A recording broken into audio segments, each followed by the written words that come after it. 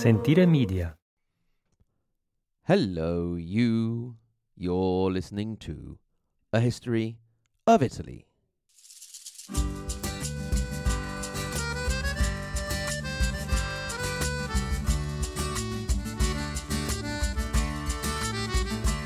Episode 163. The Rise and Fall of Gerolamo Savonarola. Lasci colli nelle valli, tra due salici piangenti, io ritrovo la speranza di un amore che ormai fu. In the last episode, we bore witness to the exile of the Medici from Florence after the passage of King Charles VIII of France on his way to Naples. In the aftermath, in Florence, which had been under the influence of the Medici for decades now, they decided to get themselves a new constitution, and one of the men involved in the process was the Dominican monk Gerolamo Savonarola. We're going to be rather rude and leave King Charles waiting a little while to take a moment to understand where this Savonarola came from and see how things went for him. In the time we are covering in this episode, Charles would head to Rome, then Naples, take Naples, and then head back to France. We'll just imagine him sitting impatiently for us on the southern border of the Republic of Florence.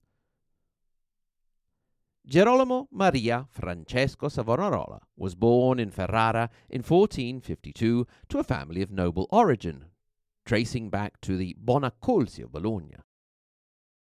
His family hoped he would take on a medical career, but he found his calling very early on, and he became a Dominican monk, possibly following a big love disappointment. He was a rather ugly guy, but with very pretty grey-blue eyes, and in time he would develop a magnetic influence with his coarse and violent rhetoric. Savonarola first visited Florence in 1481, but his first preaching experiences were a bit of a disaster, and he ended up leaving the city in 1486. He returned in 1490, called there by our old buddy Lorenzo the Magnificent, possibly advised in the matter by the philosopher Pico della Mirandola, who had taken a shine to the monk. This time round, Savonarola had a little more practice and was a little more interesting. He thundered against corruption in general, and particularly in the church. Soon enough, in 1491, he was made the prior of the important monastery of San Marco, which was sort of the family monastery of the Medici family. Allow me a little digression here about a character we'll be dedicating an episode to further on. The Medici, as well as supporting the San Marco monastery, in their policy of also supporting the arts, had set up a sort of artist studio there. One day in 1489, Lorenzo de' Medici was walking around the cloisters and noticed a young artisan who was working on the sculpture of an old satyr, a woodland deity from Greek mythology. Lorenzo observed the young man for a while and then pointed out that if it was to be an old satyr, it should perhaps be missing a few teeth. The shy young sculptor didn't answer, and Lorenzo walked off. But when he had left, the artist took his hammer and chisel and did some dentistry work on the head of the satyr. The next day, Lorenzo was pleased to see that his advice had been heeded, and from that moment on he took the young man under his wing. He went to the father, Ludovico Buonarroti, and asked him permission to take the young artist into his house. So it was that a shy youth not only found himself living at Palazzo Medici, but also sitting at the family table as if he were one of them. The name of the young man was Michelangelo Buonarroti, Michelangelo. When Lorenzo died just a few years later, Michelangelo was devastated and fled from the Medici house to seek solitary solace back at his own home. Piero de' Medici would not think to call upon the great artist until some time later, when a snowfall covered the courtyard of the Medici palace and he was sent for to build a snowman. This wounded his pride to no end, but he complied. He made a magnificent snowman, of course, but the relationship with the Medici would never be the same again. Quick question. Did you, like I did when you heard this story, imagine Piero knocking on Michelangelo's door and asking, "Do you want to build a snowman?" Just checking. As we said, it was 1491, when Lorenzo was still alive, that Savonarola became the prior of San Marco. It was customary for the new prior to go and visit the head of the Medici as a sort of unofficial homage. Savonarola refused to do so. Lorenzo let it slide. The monk's following increased as he continued to attack corruption and what he saw as the sweet, decadent life that had become the norm in Florence, aiming his criticism also at the temporal power and not just the church, yet not actually mentioning the Medici by name. He accused the Florentines of having given up their freedom. He also railed against what he saw as the pagan movement of the Renaissance and started to style himself as a prophet. Lorenzo, meanwhile, let everything slide. He did not get his buddy Pope Innocent VIII involved, as perhaps he could have done. Instead, he tried to soften Savonarola up by making generous donations to the monastery, which were immediately handed over to the poor as a gesture of contempt. Lorenzo would also hang around San Marco in an attempt to have a chance meeting with the friar, but to no avail. Savonarola continued with his fiery anti-everything sermons, and Lorenzo felt obliged at this point to send a small committee of 2 trusted men to try and get the monk to tone things down a bit. The prior immediately understood who had sent them and made one of his famous prophecies. "Although I am the outsider, tell Lorenzo that it is he who will leave and not me." As we know, the year after, Lorenzo de' Medici died. As he was on his deathbed, it was the fiery friar that he wished to administer the last rites, and most likely, although probably reluctantly, the friar did so. Later, fans of Savonarola, who were not actually present and wrote a long time after, spoke of a dramatic scene of Savonarola demanding Lorenzo free the people of Florence and, upon his refusal, not administering the requested sacrament. This most likely did not happen at all. Another 2 years passed, and the Medici were expelled from Florence. Meanwhile, Savonarola's supporters had continued to grow in number. They were known as the piagnoni, the criers or wailers, and he even had a team of young boys, known as the fanciulli, which means young boys, who would go around houses asking for donations with a little insistent moral suasion and a good dose of spying. Savonarola, with his piagnoni and fanciulli, gradually started to have a tighter and tighter hold on the morality of Florence, and, as we have seen, he was also called to put in his 2 cents with the new organization of the Republic after the exile of Piero de' Medici. Various bodies used by the Medici to hold on to power were abolished, and a larger Maggior Consiglio was formed as a sort of parliament, with a government of 8 priori headed by a gonfaloniere. Taxes were lowered on commerce, helping out the merchants, but left on property in a stab at the wealthy landowners. He started to encourage the abolition of all fun things that the Florentines loved, like carnivals, races, fashionable clothes, and anyone caught blaspheming would have their tongue cut out. He promoted the formation of a regime of austerity, a model that he intended could expand to all the rest of Italy. He wasn't actually trying to set up some sort of evil Nazi empire. He was just a bit of a religious extremist. He made a great effort to improve the situation of the poor and did his utmost to make sure that the Republic of Florence stayed in peace. He did this in a similar way to the Medici, exercising influence through his allies, particularly the Gonfaloniere of Florence. However, the comparison stops there, and Savonarola cannot be said to have substituted the Medici as the head of a sort of crypto-signoria of Florence. Many Florentines at first went along enthusiastically with the new regime, caught up in the charisma of the monk, and on board with the whole anti-corruption, help the poor, live in peace business. But the fun-loving Florentines soon got tired, and when the novelty wore off, they started to grumble.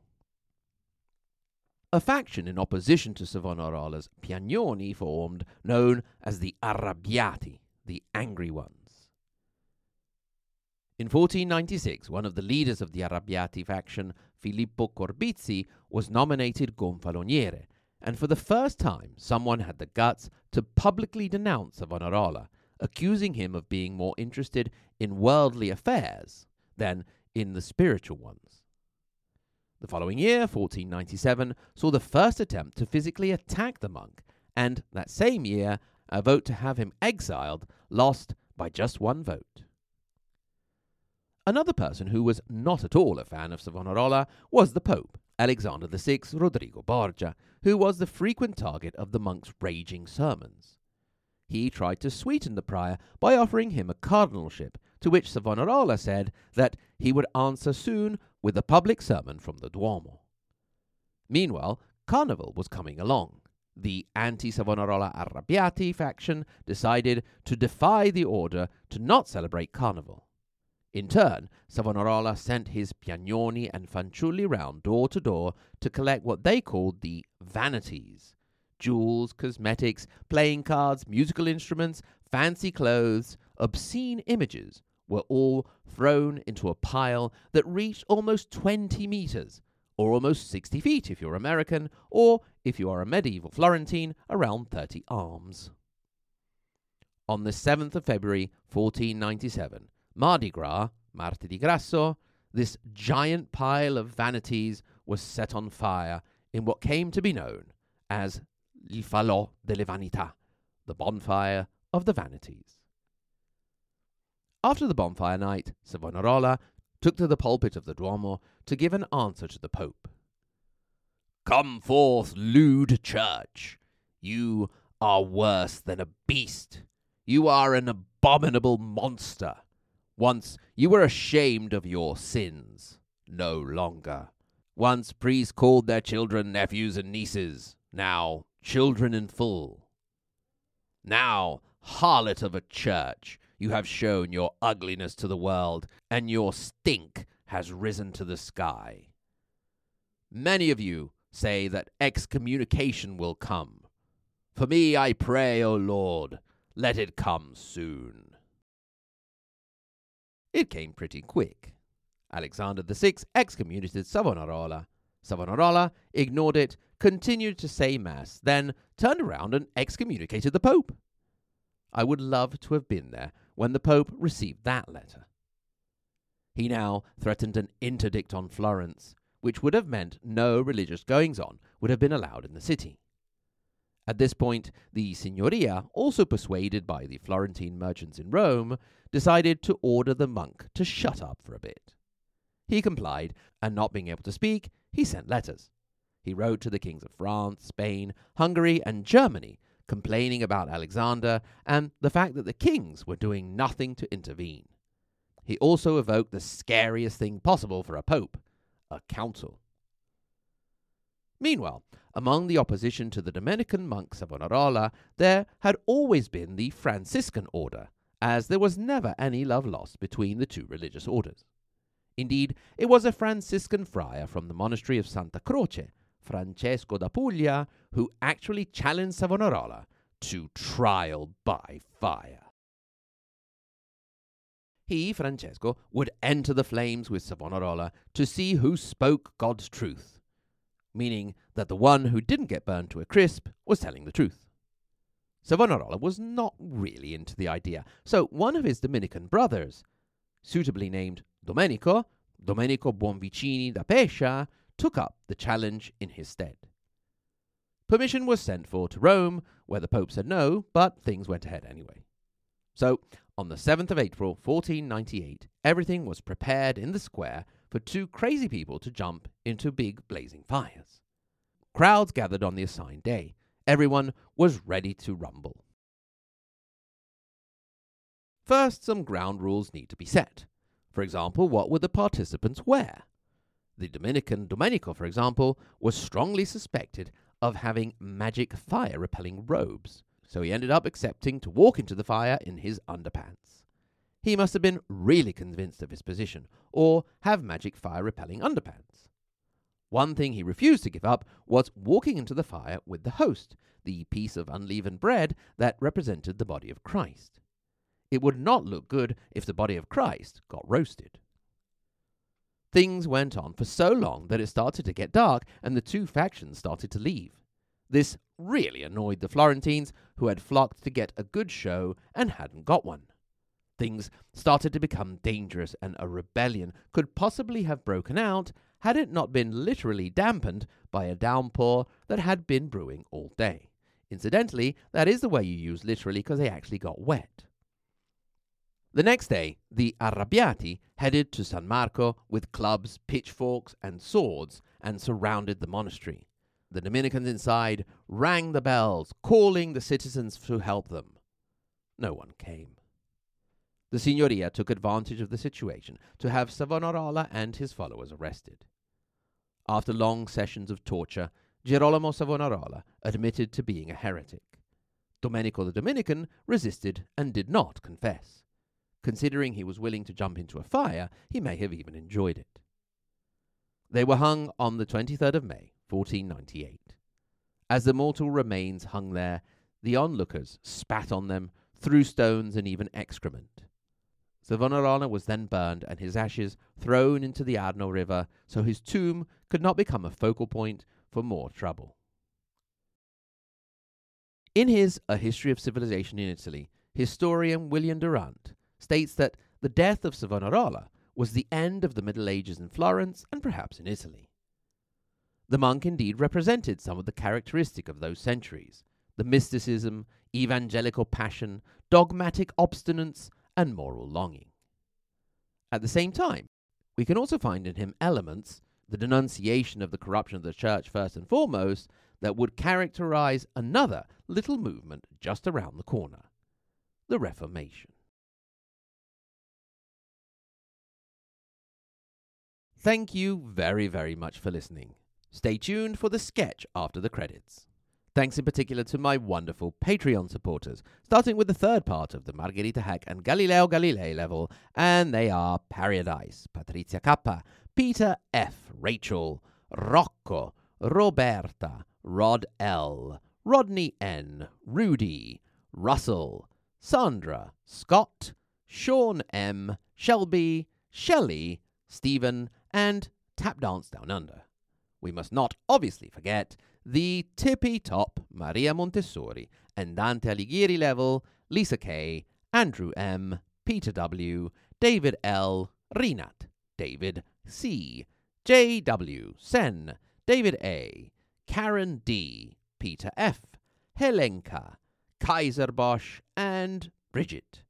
And welcome to new Patreon supporter DB. Thank you for your support. If, like them, you would like to have access to early, ad-free episodes and extra content, you can go to our website, ahistoryofitaly.com, click on the support page, and become a Patreon supporter. You can also support us on Tippy if you are so inclined. The more funds we get, the more time we can dedicate to podcasting and not that other daily job business.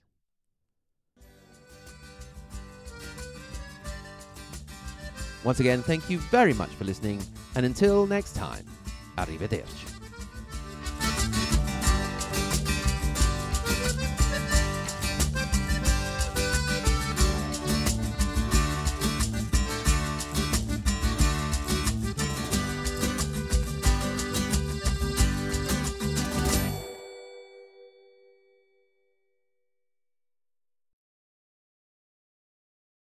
And I say upon to you, church, you are not very churchy at all.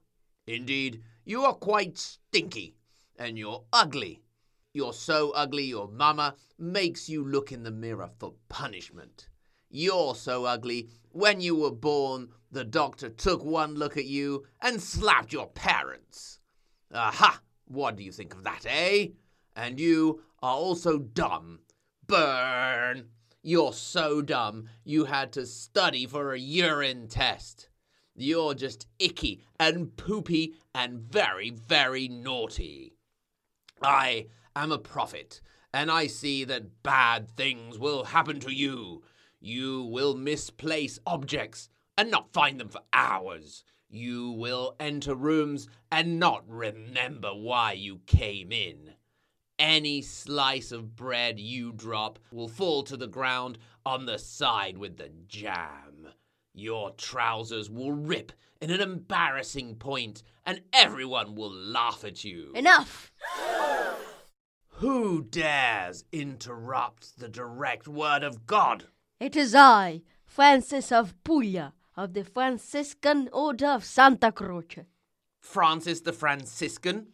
How original. Shut up! You shut up. You shut up, and you'd better, 'cause I challenge you to put your Florence where your mouth is. What? I challenge you to a trial by ordeal. You mean a trial by fire? Ha! We Dominicans do not fear your fire. The power of God is strong in us, and my boy Domenico will face the fire laughing. Domenico the Dominican? How original. Anyway, I don't mean trial by fire. My grandma could do that. She does it for hobby every Tuesday afternoon. You don't mean... Yes, I do. Good God! Are you insane, man? I might be. Go ahead, Savonarola. Say it. Must I? You mean trial by tickling? Exactly. Very well, then. So it shall be. But we need some ground rules. I don't trust you sneaky Dominicans. Like what? Well, how do we know that he doesn't have tickle-proof robes? What? That's ridiculous. Ha! You do not deny it. No robes, sorcerer. Well, okay. The trial will be in underpants. What about hats? What about them? Well, we'll be in our underpants, and there will be loads of people watching. It wouldn't hurt to look a little bit nice. Okay, hats then, but nothing fancy. You know how I deplore vanities. Oh my goodness, would you give it a rest with the vanities? Everybody knows you have a bee in your bonnet about the vanities. Good. So it should be. On the Sunday before Palm Sunday, we shall meet in the square for a trial by tickling. No clothes except for underpants. Hats are allowed as long as they are not too flashy. Be there in the square or be square. Lame. What? Nothing. I said bring it on.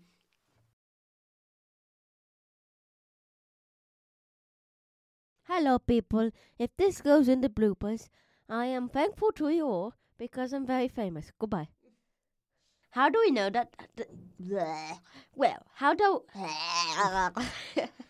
Well, how do we know that he doesn't take pickle-proof robes? That he doesn't have. What's a pickle-proof robes? You can eat pickles. No, you can't because it's pickle-proof. Okay, tickle. Yeah. I think we need a moment. Okay, okay. Sentire Media. Hey, podcast producers and show hosts. Do you want to join a podcast network that celebrates all things Italian? At Sentire Media, we understand the allure of Italy and its unique culture. Our devoted team of hosts and producers are all driven by their shared passion for Italy. And we work tirelessly to create the best lifestyle podcasts and content that will whisk you away to the very heart of Italy. With us, you can savor the mouth-watering flavors, get lost in the stories from the past, break down the cultural barriers, and truly immerse yourself in the vibrant traditions of this intoxicating country. If you have a great podcast idea or are already in production and would like to join Sentire Media, head over to sentiremedia.com, that's SENTIRE media.com, and find out how to submit your show.